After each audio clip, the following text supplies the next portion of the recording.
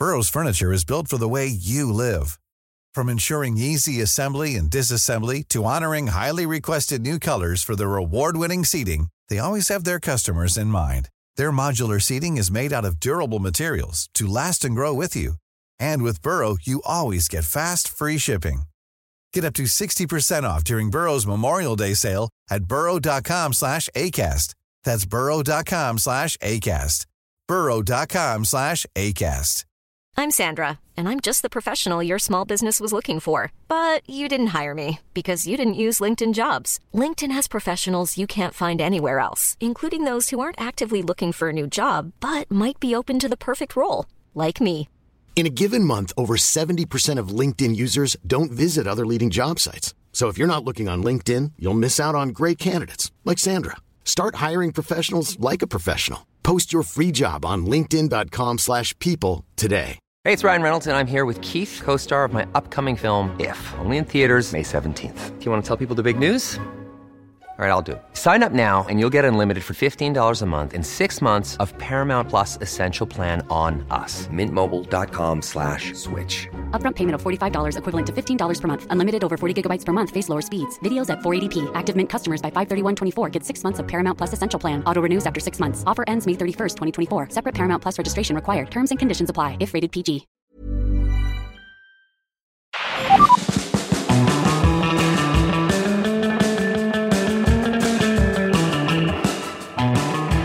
Hello, I'm Billy Munger. And hello, I am the one and only Johnny Herbert. The one and only. Yes. Check you out, mate.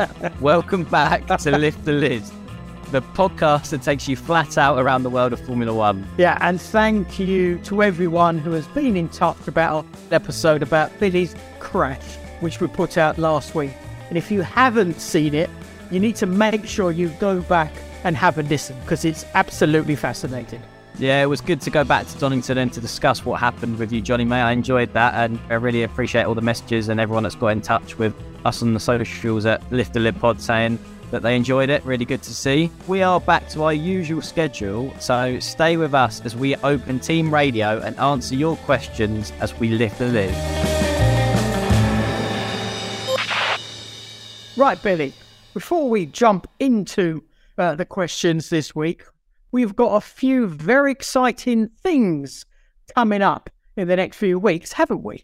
Indeed we do. More to be announced soon, but we'll be visiting an F1 team in the next few weeks. And also we have something very exciting at Silverstone confirmed that we'll be letting you guys in on soon. Great stuff, and look forward to those. Let's dive in to the questions, Billy boy. Straight into the deep end, mate. Lots of discussion on our social channels, mate. A lot of chat about Lewis going to Ferrari off the back of what we came out with in our last podcast. Also, a few people have said that they love the pod, which is always good to hear. We've got a first question from Becky. I think this is one to get stuck into straight away. She said, "Hey guys, love the pod. Just wondering, can you explain why some cars and teams are having more problems with tyre deg than others?" So what do we want to tell Becky about tyre deg and, you know, why you may struggle more than other teams? Yeah, well, it's one of those things. It's a bit of a difficult one because it does seem to be everyone after Red Bull were the ones who seem to be struggling with it to a degree. Ferrari were worse than most of the Mercedes and the Aston, for example. But of course, this time around, they weren't as bad as they were before. I think the one advantage, I still believe anyway, the one thing that I think Red Bull can use to their advantage is that straight line speed, because I think it just gives them that little extra time to not lean on the tyres as much as they need to. So I think that is where, as we mentioned before, Billy, the other teams have got to somehow work out how they can control that top speed. That Red Bull has a massive, massive advantage. And as I said, I think that is where they're just able to look after the tyre a little bit more because they have so much advantage down the straight.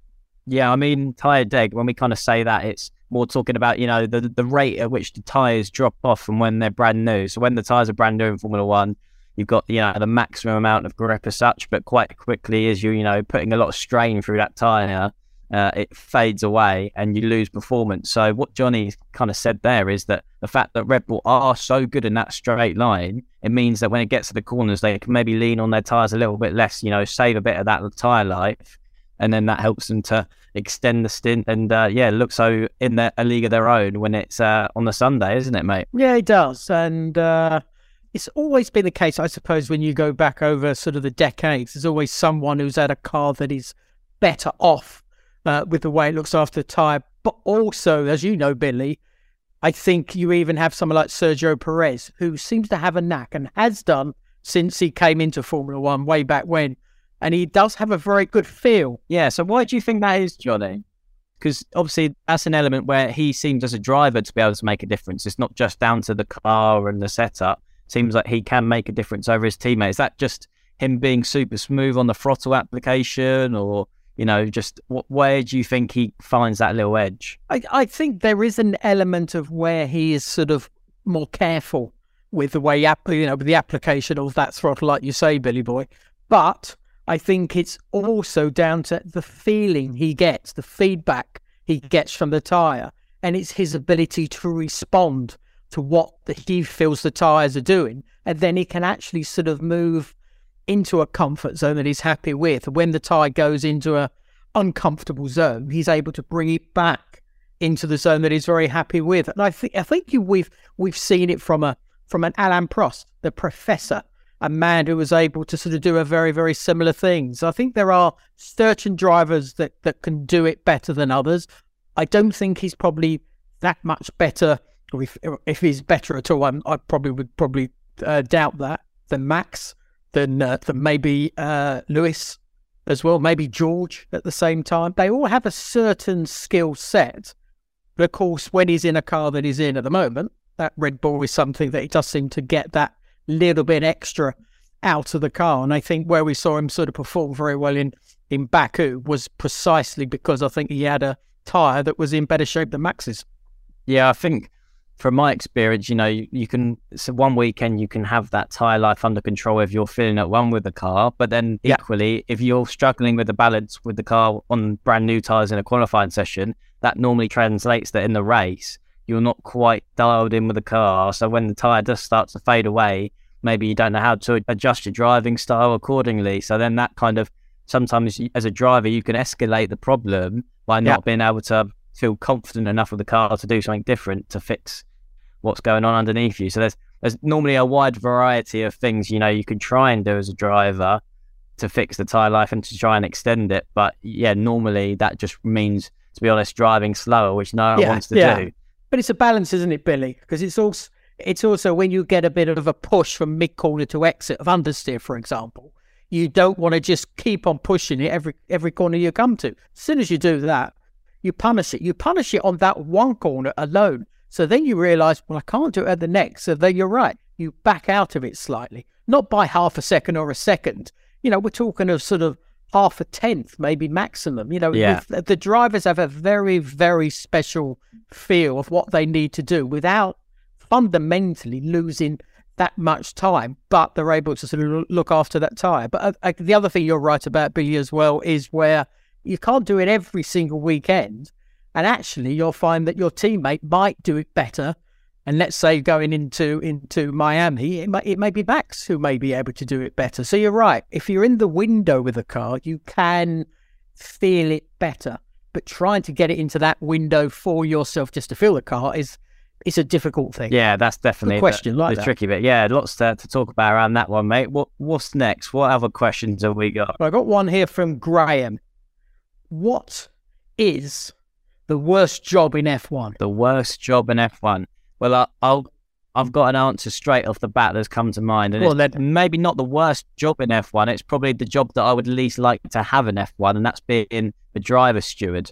I think being a driver steward in the world of F1 with all these, last minute decisions that seem to be going on at the minute and the controversy around a lot of them, I think I'd like to steer clear of being in the steward's office and actually having to make those calls. Let someone else have their fair share of the blame when it comes to that stuff. Yeah, and I understand your thinking on that one. I'm going to go slightly different. Joe Bauer. And Joe Bauer is basically the head of the FIA who looks and monitors everything that the teams are doing over the weekend. And he is making sure that the cars are to the rules and are legal when they go into the race and when actually they finish the race and they go into Parc Fermé. But I would imagine that is hell on earth, because when you might have a little bit of a query, it's the way the teams, I would think, would actually really sort of almost lead you down a very windy garden path to try and sort of say, actually, no, it is okay because, and if we sort of look at the way the rules are written, we think it's actually within the rules because of X, Y, and Z. So I think Joe's got a very, very difficult job trying to sort of make everybody follow the rules. Yeah, that sounds like a bit of a situation where you feel like you can't trust anyone with the job you're doing. You have to always be like, thinking that someone's trying to have you over and say something's legit when probably it might not be. They might have, they might be breaking rules. Yeah, it's interpretation, isn't it? Yeah. Interpretation. Yeah, and that is where it's very, very hard. And that's where you can sort of have an argument, but actually you don't come out of it sort of knowing exactly where you are, because everybody has a slightly different interpretation of way the rules are written. So, but yeah, I wouldn't want to do that. I wouldn't want to deal with the teams, that's for sure. Yeah, no, I agree with you. I think both of those options are no-goes for me and you, Johnny. We've got another question here. Okay. This is from Will, and it says, I love the tradition of a driver maintaining their helmet design throughout their career.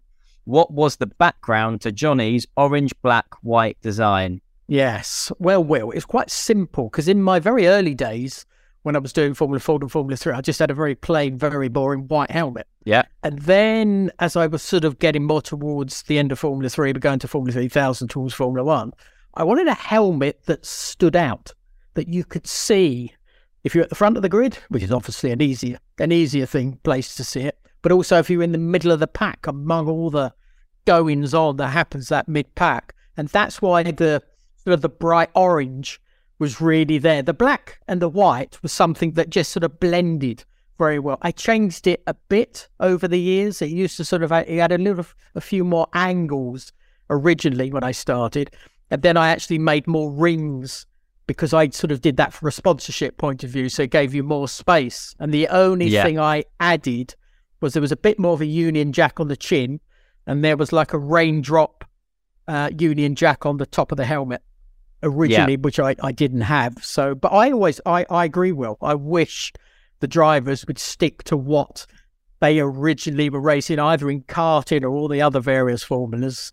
And it's brilliant what they do with all the change. Lando is one of those, but of course many of them do it. Sebastian Vettel used to do it quite a lot as well, where they do change it for a particular country that they go to. But I think it sort of loses what that helmet means to a driver. Ayrton Senna, what colour is Ayrton Senna's helmet? Yeah, I know. As I was literally, as you yellow. were saying that, I was thinking exactly of Ayrton Senna. People like, even Michael Schumacher, their designs as a racing driver, they're etched in my brain, and I can just picture their crash helmets. Well, nowadays, like you say, the drivers do have new helmets for every different race weekend to either, talk about the culture of the places they're going to, or to just have a bit of fun with some designs. It's all, quite thought out. Well, back in the day, it was like, no, this is my helmet design and I'm going to stick with it. So I get what you mean, mate. I mean, from my perspective, with my crash helmet, I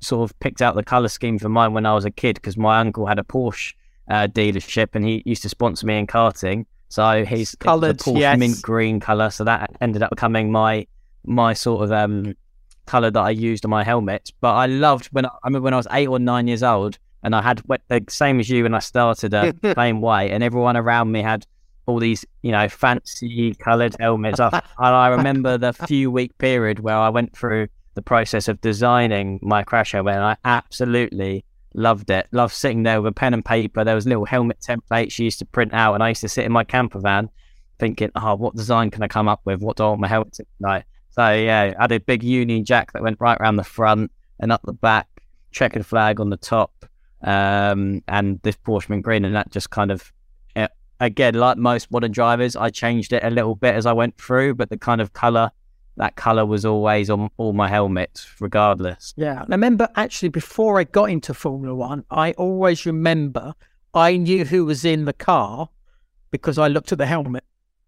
I knew what the helmet colours were, and that was how I knew it was in either one of the Williamses or one of the McLarens or whatever it may have been. So you could always not look for the number or look for the coloured mirrors or something like that. It was just purely the helmet. So yeah, mine was just to try and stand out, which is why effectively had that bright orange, and it blended quite well. Is that not the black? I'm trying to think. Black, white, and orange. Is that not the mechanical failure flag? Are you tempting fate there, mate, with the old colour scheme? That is a very good point, because I believe if I do stats on my career, I'm sure I only finished about 52% of my Grand Prix. Some were my fault, but not most of them weren't. But there was a particular unluckiness, if there's such a word, that seemed to sort of come into my career. So maybe that was why. Yeah, maybe in hindsight, the mechanical failure colours was bad luck for you, mate. Damn it. I hadn't thought about that one. Well spotted. Right, what else have we got here? Yeah, what else we got? Paul's said, what can you hear as you are driving around? So from a driver's point of view, sat in the cockpit, what can you hear? What a stupid question, Yeah, Paul. you can hear an engine. You can hear an engine. That is the main thing.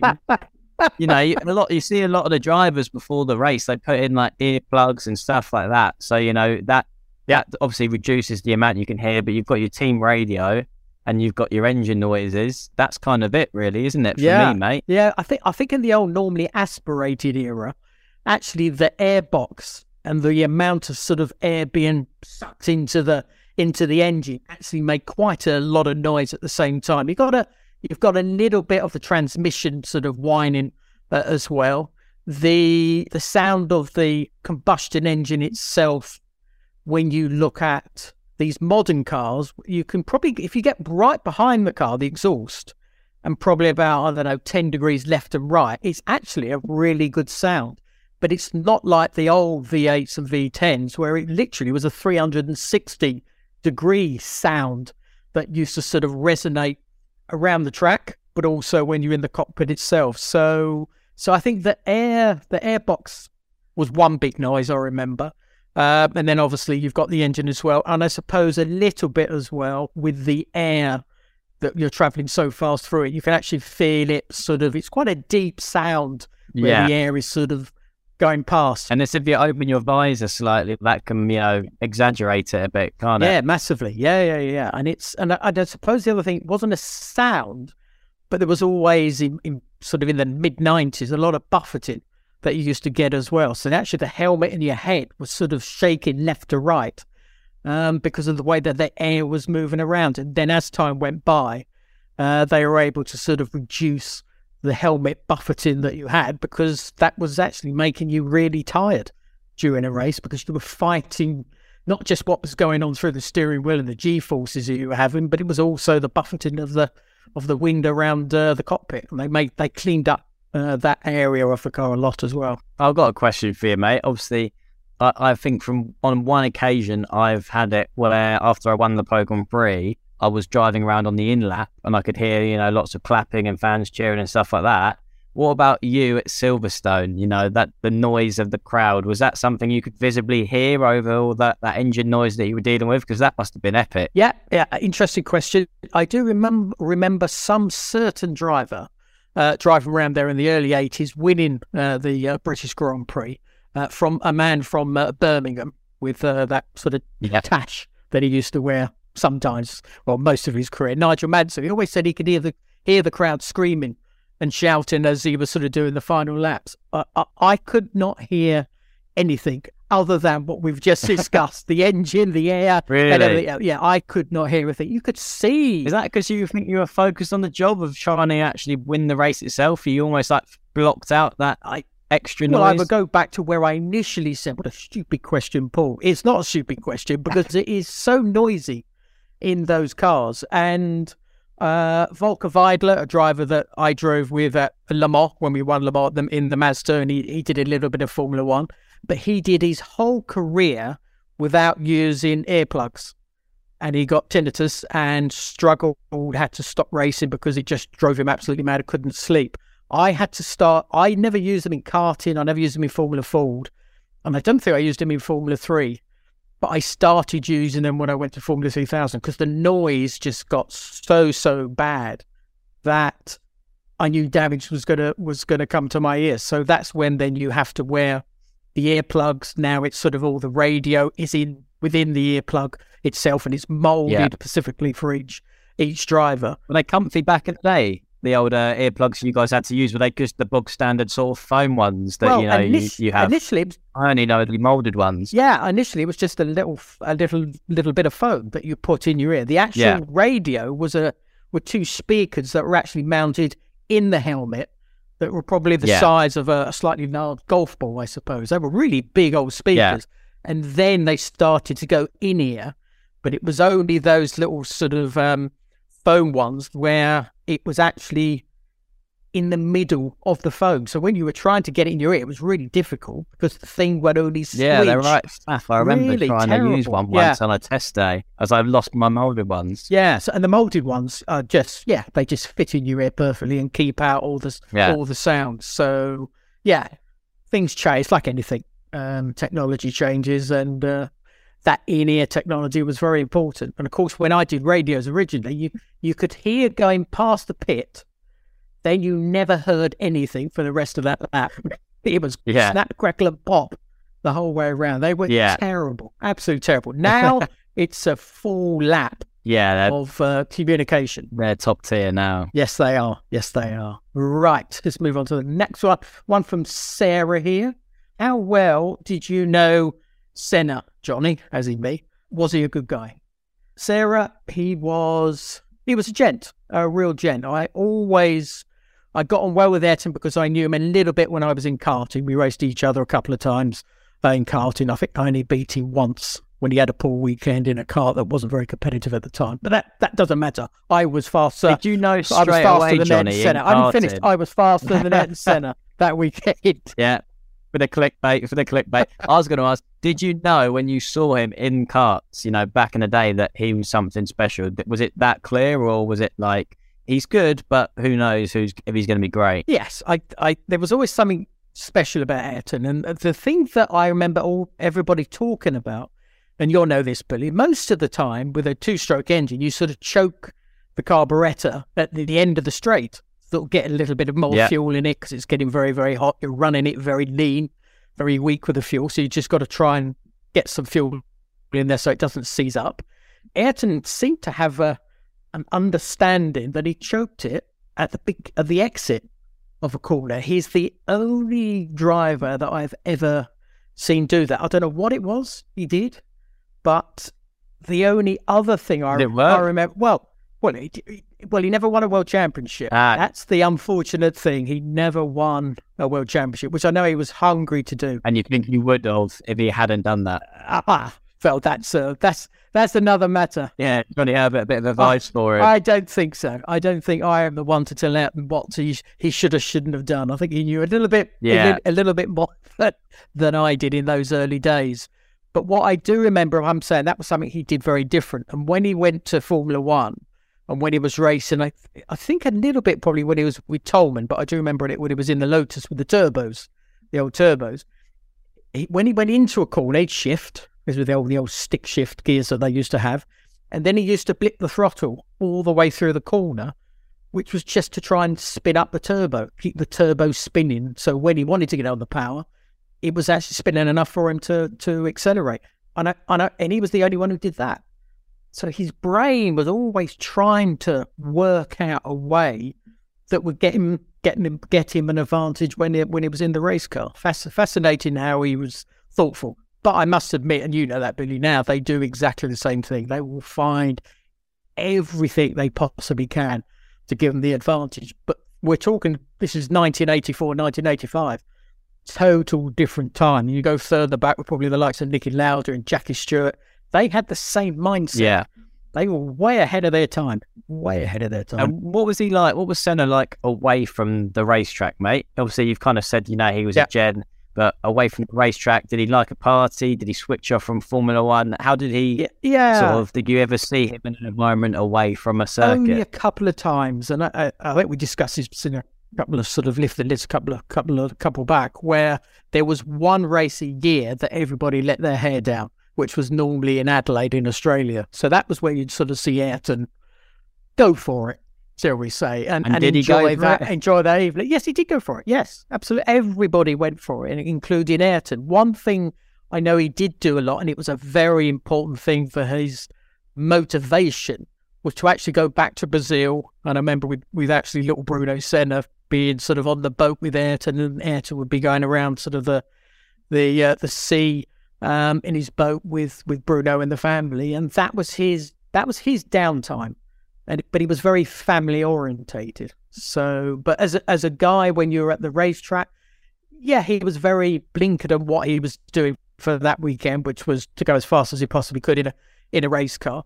But every time or a lot of times we came out of the driver's briefing, he always used to sort of pinch my backside as he sort of came out like that. So he had a really nice soft side to him as well. But, we have that with, the likes of someone like, George and Lando, for example. They've got a nice way about that. Even the good-looking Charles Leclerc is the same. A really nice guy. Max is the same. Look, they're different. They're all different. They're all different characters. Yeah. But fundamentally, they're all pretty decent guys. Yeah, it's actually funny that you brought Charles Leclerc up, mate. Just off the top of my head, thinking that, the story around Baku of him, bringing out a song. He did that with the piano and released it, and it was right up there in the charts at one point. So, what do you make of that? That's a bit of a different way of, spending your off time from the racetrack. Yeah, but I suppose it's like any Billy. It's just what you find that you can relax the most. Nigel Mansell did it on the golf course. Loved his golf and was, very good at his golf. I think he may have been a scratch golfer or very close to it. Wow. And that's what he enjoyed doing. I know Damon Hill, it's the same. He loves his golf as well. So everybody's got a different way of just having that downtime. How do you think you'd get on if you released a song, mate? Do you think you'd be up there in the charts? I don't know why I'm sort of taking so long to make a decision. Absolutely no way it would ever be a hit. Dreadful. Tambourines. That's the only, and I don't know if you actually class it as playing, but I do sort of seem to have a semi-rhythm. You've got a bit of a knack for it. I know. I don't think it's even that, Billy. I think it's just it. I think everything else around me, the drums and the guitar, drown out the tambourine. So I actually sort of get away with it. Everything else, absolutely not a chance of getting a sensible note out of me, even my voice. Well, who knows, mate? If Charles Leclerc can do it, I'm expecting big things from you maybe in the future. It's you, but you're younger. No, I've got not a musical button in my body either, mate. So I think between us, we'd make something god awful. That's for sure. Well, let's take a quick break, and then we'll be back right after with some more of your questions.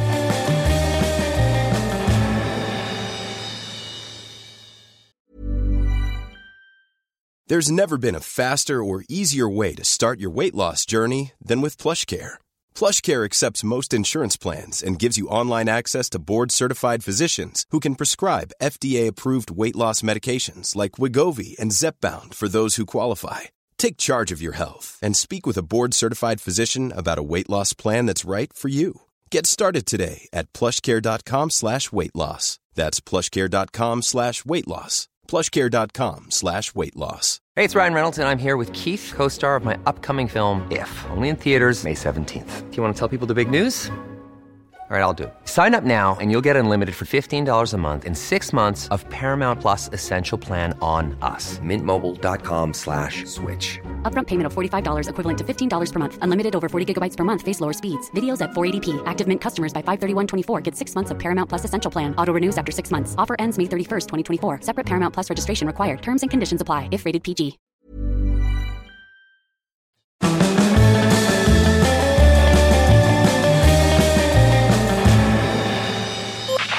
Welcome back, guys. Let's dive back into more of your questions. Okay. Just start off with David. Johnny, do you want to go read this one out for us? Okay.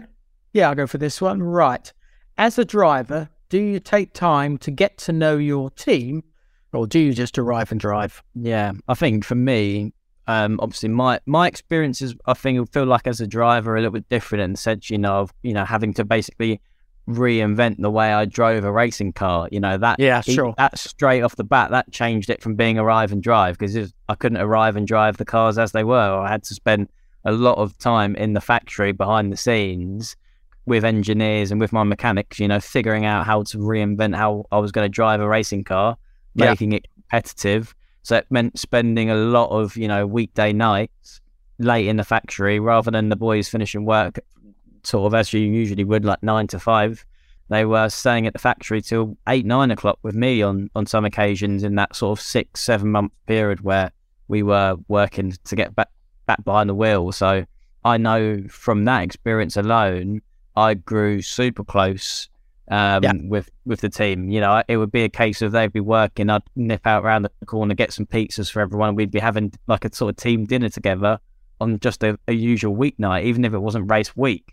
So, yeah, my experience is that, it was really important to bond with my team, not only just because that's what we had to do, but because I think it got the best out of everyone being involved in that situation. I think it's as much as the drivers get the highlight reels, written about them and stuff like that. Yeah. It is a team sport, because without a quick car, without mechanics that know what they're doing, that go through the car with a fine attention to detail, mistakes can happen, and the end result won't be the same. Yeah, and it's motivation as well, isn't it? As drivers, we need our own motivation anyway. But actually, so do your mechanics who are working on your car. They need to have motivation as well. But you need to have a relationship where there is trust from them to you, but actually then there is trust from you to them. Because, as you said, you're working as a team, but trying to get the best out of each other. So I think the important thing, and I think you see, I would say every driver do it, on the beginning of a weekend, they will all go effectively around the garage shaking hands with pretty much sort of everyone. It may not happen in the first session, but they would generally do it all the way through those practice sessions. And I think that's an important part of the bonding that you all have, not at the beginning of the year, not when you first join a team, but you do it at every morning that you are in a Grand Prix car. And I'm saying Grand Prix car Formula 1, but it's actually outside that. It's F2, it's F3, and it's Formula Ford, as it was for me. And I think karting, it's the same thing. So you learn all those sort of skills to sort of understand how important those mechanics are in a very early age. And then you can utilize those and use them positively when eventually, hopefully, if you get that chance to get to Formula 1. So it is a very, very important thing to be able to do that. Arrive and drive is definitely a very negative vibe that you'll start to feel personally, just if you had that sort of arrogance about you. Yeah, I agree. I've had teammates in the past that were a bit like that, where they, to be fair, some of them had, different situations. A lot of foreign drivers, that were sort of traveling overseas to come to the race weekends. They'd do the testing, they'd go home, then they'd come back. But even still, you kind of always felt like they were on the outside of being, part of the team. They were kind of, like you say, there to, it was them doing their thing, and everyone else was just kind of paid to be around them to sort of run the car. But I never saw that relationship between driver and team work out in a positive way. You always felt like they would leave something on the table in terms of performance by doing stuff like that. So yeah, I think that is one of the most important things that maybe goes under the radar, even in Formula 1, is having a real bond connection with your team, being able to tell your engineer what you mean, and him be able to understand you, not just because he understands your feedback, but because he understands you as a person. He knows what gets you, ticking in the right way, and what gets the best out of you. Yeah. And, things I remember, that I think when I was at Lotus, let's say in the early 90s, there were only 60 people total in the team. So actually, when you went to the factory, you pretty much knew everybody. But now, if you go to Mercedes-Benz, there's like 1,100 people just at Brackley, and then there's another sort of 1,000-ish at Brixworth. A lot of names to remember. There's a lot of names and faces to try and remember. But of course, there's so many different departments. Again, when I started racing, probably not so much when I finished, but more when I started, there was just your team. There was the bays where the cars were sort of prepped. And then you had sort of the carbon fibre department sort of next door. gearbox sort of department was within the bays of where the cars were being rebuilt. But that's very different now. But of course, you've also got the team that is very much an important part of a Grand Prix weekend, which is the guys that do the sim work. And you've got to make an effort even with them as well. Not everybody's a fan of driving a sim. But if you don't make the effort, I think they get a bit sort of upset, understandably, because they're doing so much work to try and get that simulator to relay the setup at a certain race, wherever that may be. And if you don't make that effort, I think that goes against you as well. So there's so many elements to how a driver has to embed itself in a Formula One team. Any team, actually. Any team. Yeah, completely agree, mate.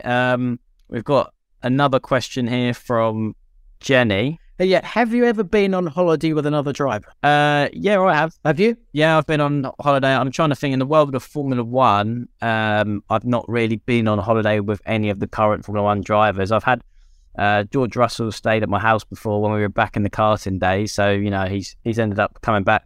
I think it was actually during a time where we were both teammates for the same team. Him and his mum and his dad ended up coming back to ours. And that was purely because it was a new race team being formed. And me, my dad, George and his family were all helping the team manager sort of build the new race truck that was going to carry the go-karts and stuff in when we were racing abroad. So we basically built that in our driveway. It was parked up there, and we'd be working late nights on that. And so George stayed down here for a little bit whilst that was all going on. But obviously, friends from karting as well. I've been on holiday with my best mate Jamie, who won in Formula 4. I've been on holiday with him to bits and pieces. So a few little trips here and there. Yeah, I would probably say it hasn't been an organised holiday with another driver. I think it was an organised break between Grand Prix that we stayed together, probably in the same hotel. So that's from Michael to Jos Verstappen to Mika Hakkinen to DC to the majority of the drivers. So I think that was always for me sort of probably enough. Yeah. But that you'd have that sort of half a week or week where you'd be together from that point of view. So outside it, strangely enough, there was never that side of things. But I always felt it was on both sides. I think as time went by, from my early days to my latter days of Formula One, the competitiveness between the teammates was so high. There didn't seem to be a willingness on both sides to have the relationship outside Formula One. So I think that... maybe one more than the other, but never quite enough to make it happen. In my time, no. There was probably a time where there were it was about 6 or 7 Brits together in Formula One. There was quite a lot of French. There was some Italians as well. But everybody sort of kept to their own country of drivers and never sort of mixed with each other. I think there's more of that now, actually. I think there's a lot more mingling of George and Lando and Charles, for example, and Max. And I know they do their sort of sim driving as well, gaming sim driving. And I know whenever we see it, but it looks fantastic and they have a real proper laugh. So I think they probably do a lot more stuff outside because they have a closer relationship, it seems, nowadays. Yeah, I agree. I think nowadays it does seem more that way.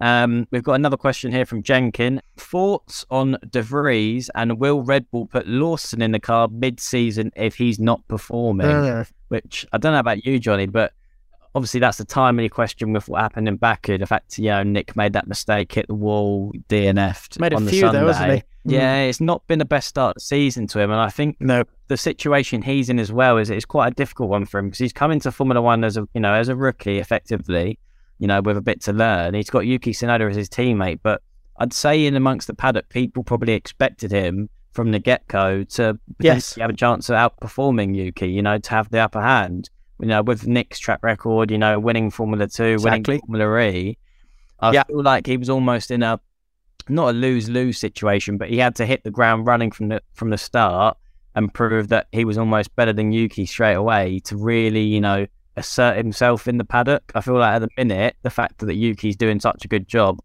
and Yuki himself in the first couple of years of Formula One was outperformed consistently by Gasly, indeed. You always start to make those, conclusions of, Gasly's better than Yuki, so if Yuki's better than Nick, that puts him down at the bottom of that pecking order. And even though that might not be the case in a different car that might suit him better, right now that's kind of the situation I think he's in. He needs to start, putting some performances together, really. Well, you're absolutely right, Billy. From everything he did prior to getting to Formula One, you would always go, "This guy's good. This guy's got a lot of talent," and he has got a lot of talent. But so far, it's been a very scrappy start to his sort of Formula One career. We go back to Monza and Williams and getting the points and fantastic and all that positive energy that he got from that.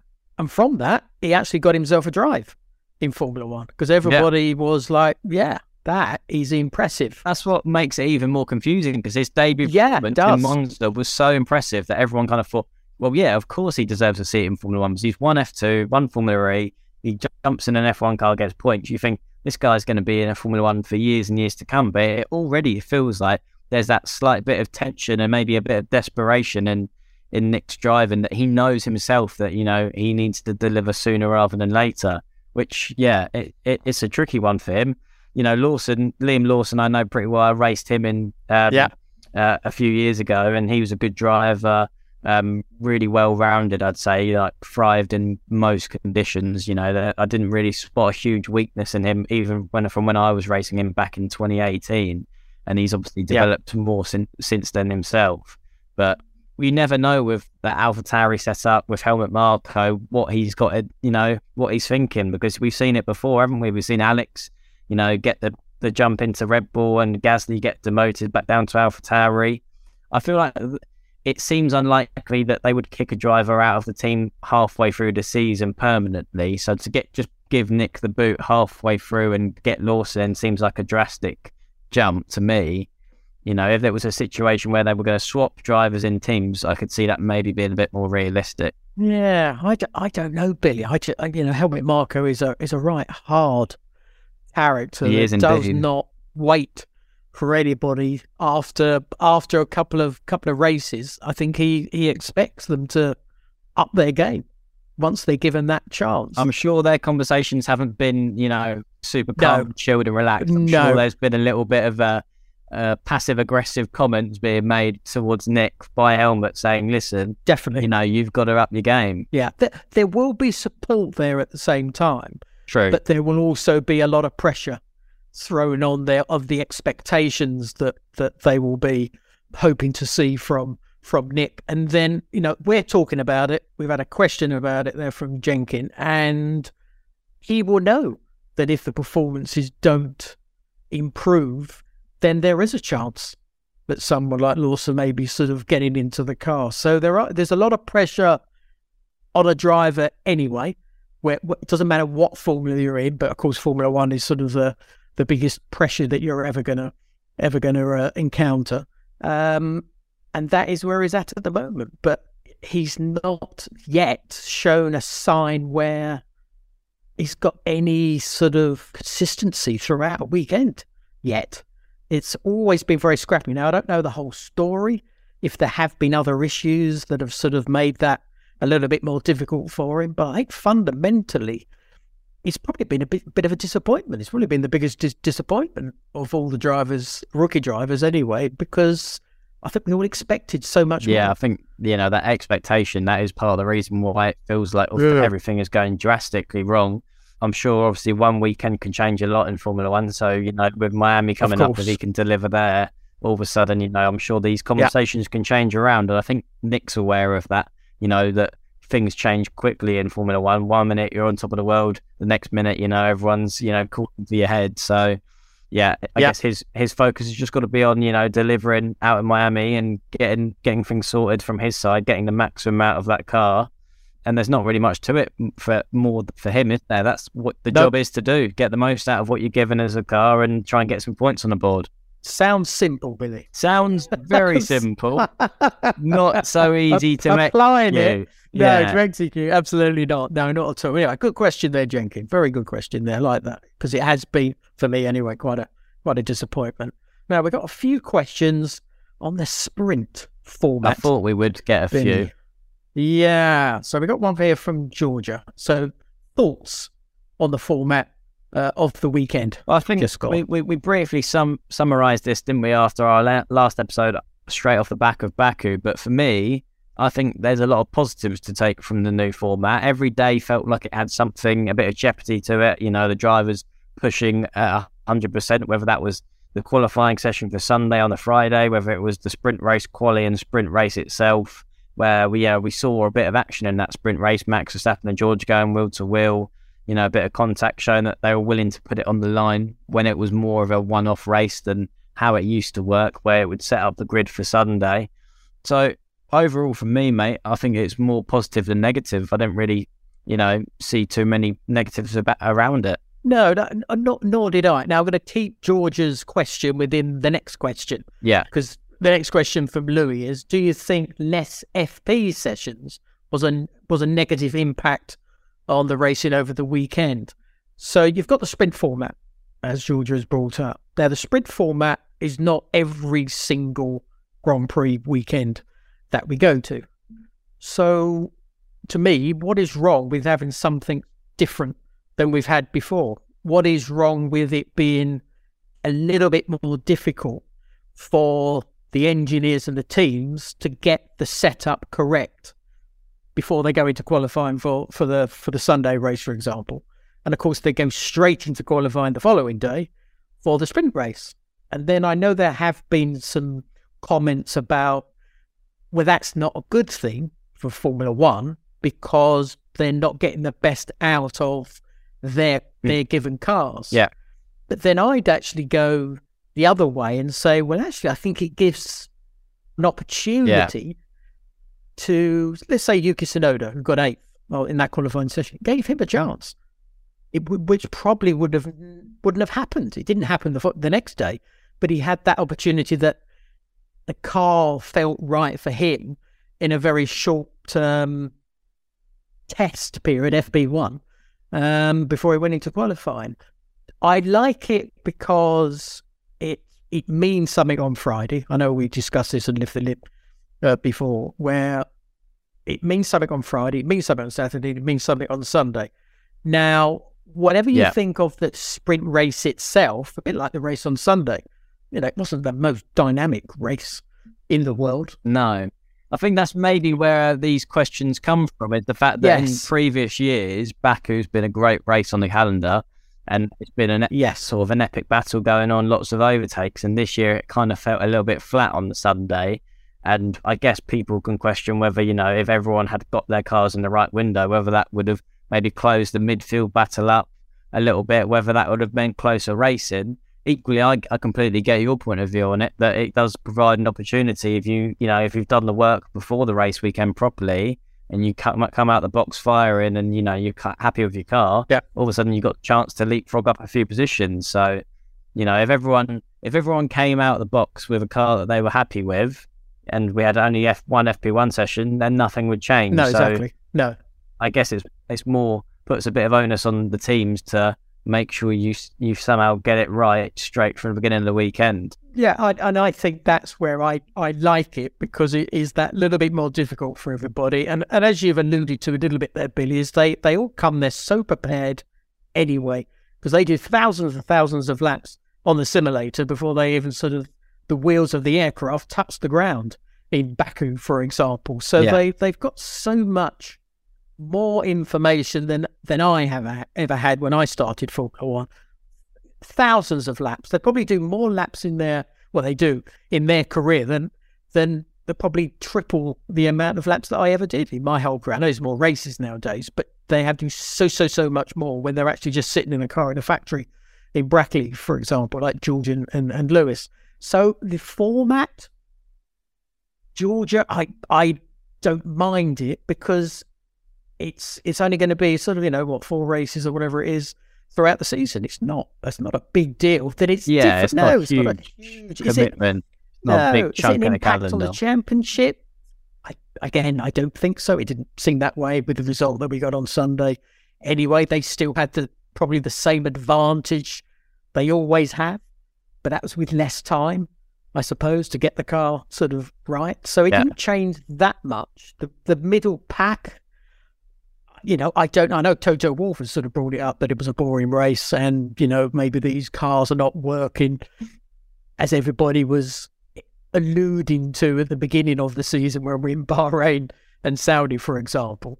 But this is one track where historically we always think it's going to be great, but it doesn't always happen that way. Yeah, even the best racetracks on the calendar that we think we're going to get the best racing have odd races where nothing really goes on, and equally it can go the other way where you could go to a racetrack where you think we're not going to see a lot of action here, and you can get some action. So I wouldn't sort of write it off as a format because we've had one sort of weekend where the racing was a bit flat. I do think give it a bit of time, see how it pans out with the next few races, and I'm sure it will start to deliver a bit more. Yeah, the only one thing, Billy, that I sort of, I don't know, I'll use the word worry, is because I know the philosophy of the team is to try and stop a car following as close as it possibly can to obviously give itself a chance to overtake it. So what do they try and do? They always try and create enough dirty air,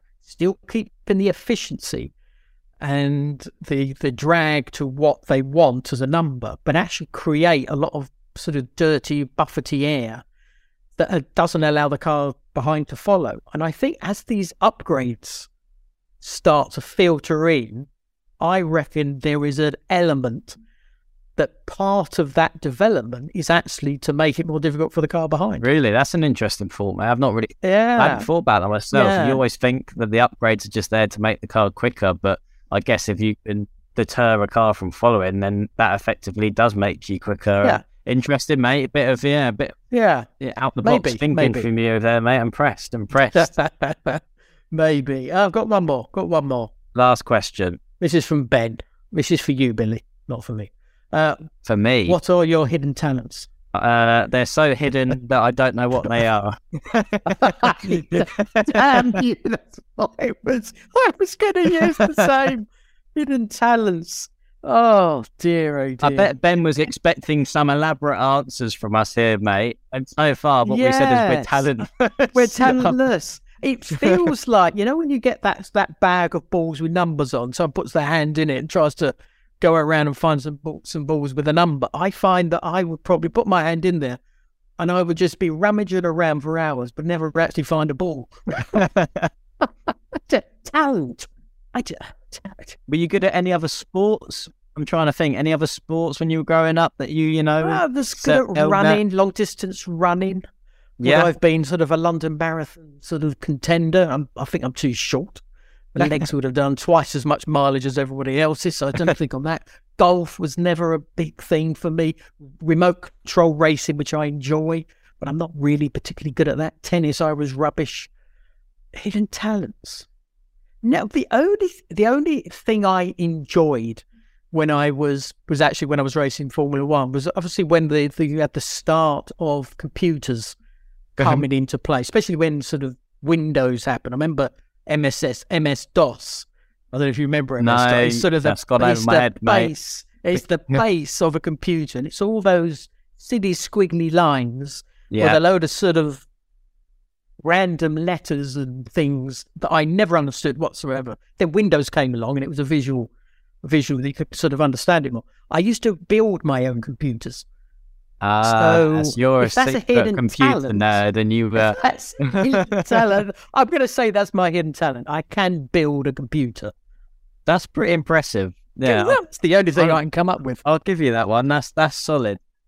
Now you've made me think. Solid. All of a sudden, I'm questioning: am I good with computers too? And the answer is firmly no.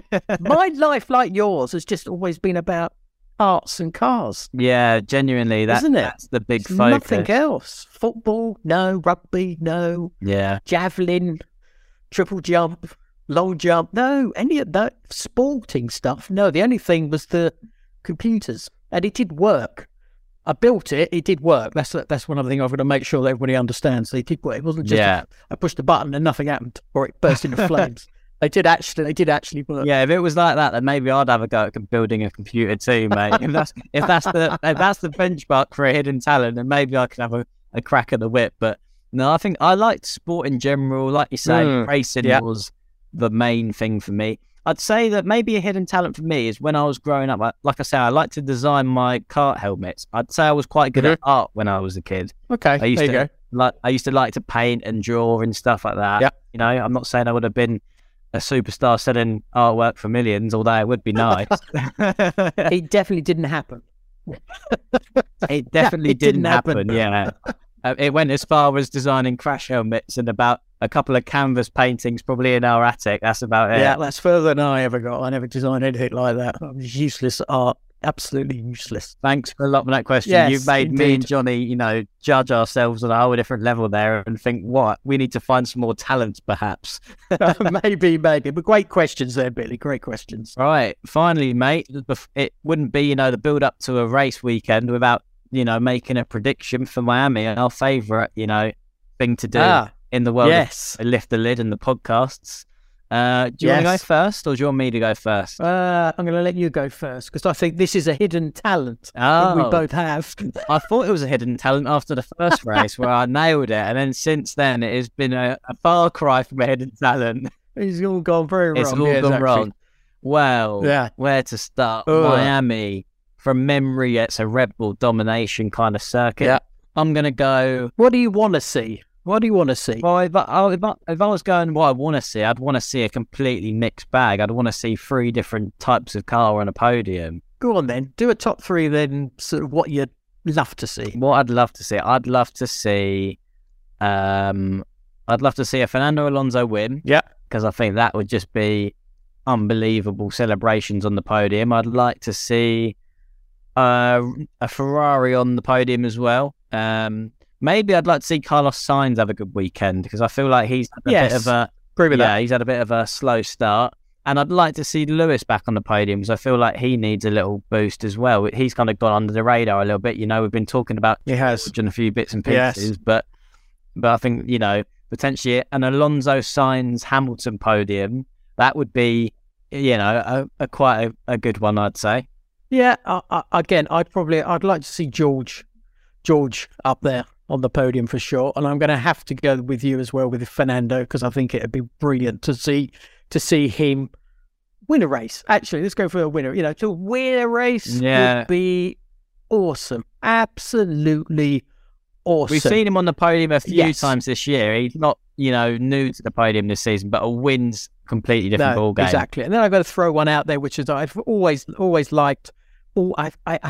I've always loved what they're about. I'd love one of the Williamses to do it. I just would love that to happen. An Alex Albon podium, a Logan Sargent podium, one of them two. That would be, I think, a bit of a dream because I think I've always loved what Frank and Patrick were about in the early days, and the name is still there. The name has still got all that history. Yeah, it'd be nice to see Williams up there. Are we going to do a realistic? Let's go for a realistic. Well, I'm going to go for the Red Bulls. Got to be the Red Bulls again. Yeah. 1 and 2. Which order? I'm going to go for the man that I think's on a little bit of a run. He's talking very positive about he reckons he can beat Max to the championship. So I'm going to go for Sergio, then Max, and then probably for that final podium, I'm probably going to have to go Charles. Okay. Just because podium. I think that Ferrari may have just found what's needed to only get that sort of final podium position. Okay, interesting, mate. You've gone back for the red car again. We both keep doing that. It had been a little bit of a break. We avoided it last week and they got a podium, and now we're back on the red bandwagon. I'm going to join you with the Red Bull 1-2. I'm going to go Max wins and Checo second. And I'm going to go back to sticking... actually, I'm going to go Lewis Hamilton. Oh! I nearly said Fernando Alonso. You did, and it was close. Wow! But based on what? He was on my podium in the what I would like to see. So part of it is I would like to see him on the podium, and I think I do think we saw glimpses of good speed from the Mercedes, you know, across Baku, but maybe not all linked into one weekend.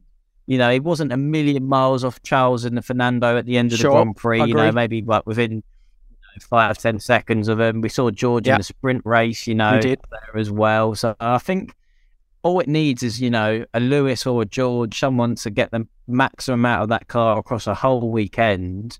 And I think they could throw themselves in the mix. So it's a little bit out there, but yeah, Lewis is going to be on the podium for me in third. It's not a little bit out there. It's way out there. You reckon? You reckon I've got no chance? I think for the moment, I think they're just not quite. They haven't got the package that they don't know how it works. All right. Well, we shall see, Johnny. I still don't believe they know how it works. We shall see. You're right. Yeah. We shall see indeed. Yeah, that was a lot of fun, mate. Really enjoyed all those questions. Yeah, did. Me too as well, which was really good fun. So yeah, looking forward to the next Grand Prix coming away, and of course the coronation. Yeah, as well. Yeah, absolutely. Doing a little bit of dressing up for that as well on Saturday. I hope you are as well. So yeah, looking forward to it. Yeah, you're gonna a bit of a waistcoat, bit of a silly hat. And, the full shebang. Barbecue. Nice, I like it. A bit of I wouldn't say the full shebang, but okay. Well, I want a selfie anyway, mate. I want a selfie. Oh, okay. I'll try and word that one out. Okay, get the full attire in there. Either way, it's going to be nice to have a bank holiday weekend, enjoy some Formula One. Indeed. And yeah, I'm looking forward to it. Thank you so much for all the questions. These episodes, we have a lot of fun answering your questions. So if you have any more questions for the next few episodes coming up, please make sure that you get in touch with us via social media, and you can find us at Lift the Lid Pod. And if you can, join us next week as we review the Miami Grand Prix. Thanks for listening, and see you next time. Goodbye. See ya. Bye. This has been a Soapbox London and SBX Studios production.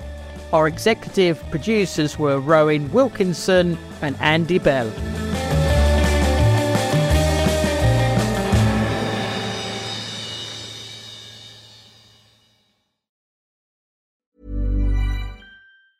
Planning for your next trip? Elevate your travel style with Quince. Quince has all the jet-setting essentials you'll want for your next getaway, like European linen, premium luggage options, buttery soft Italian leather bags, and so much more. And is all priced at 50 to 80% less than similar brands. Plus, Quince only works with factories that use safe and ethical manufacturing practices. Pack your bags with high-quality essentials you'll be wearing for vacations to come with Quince. Go to quince.com/pack for free shipping and 365-day returns.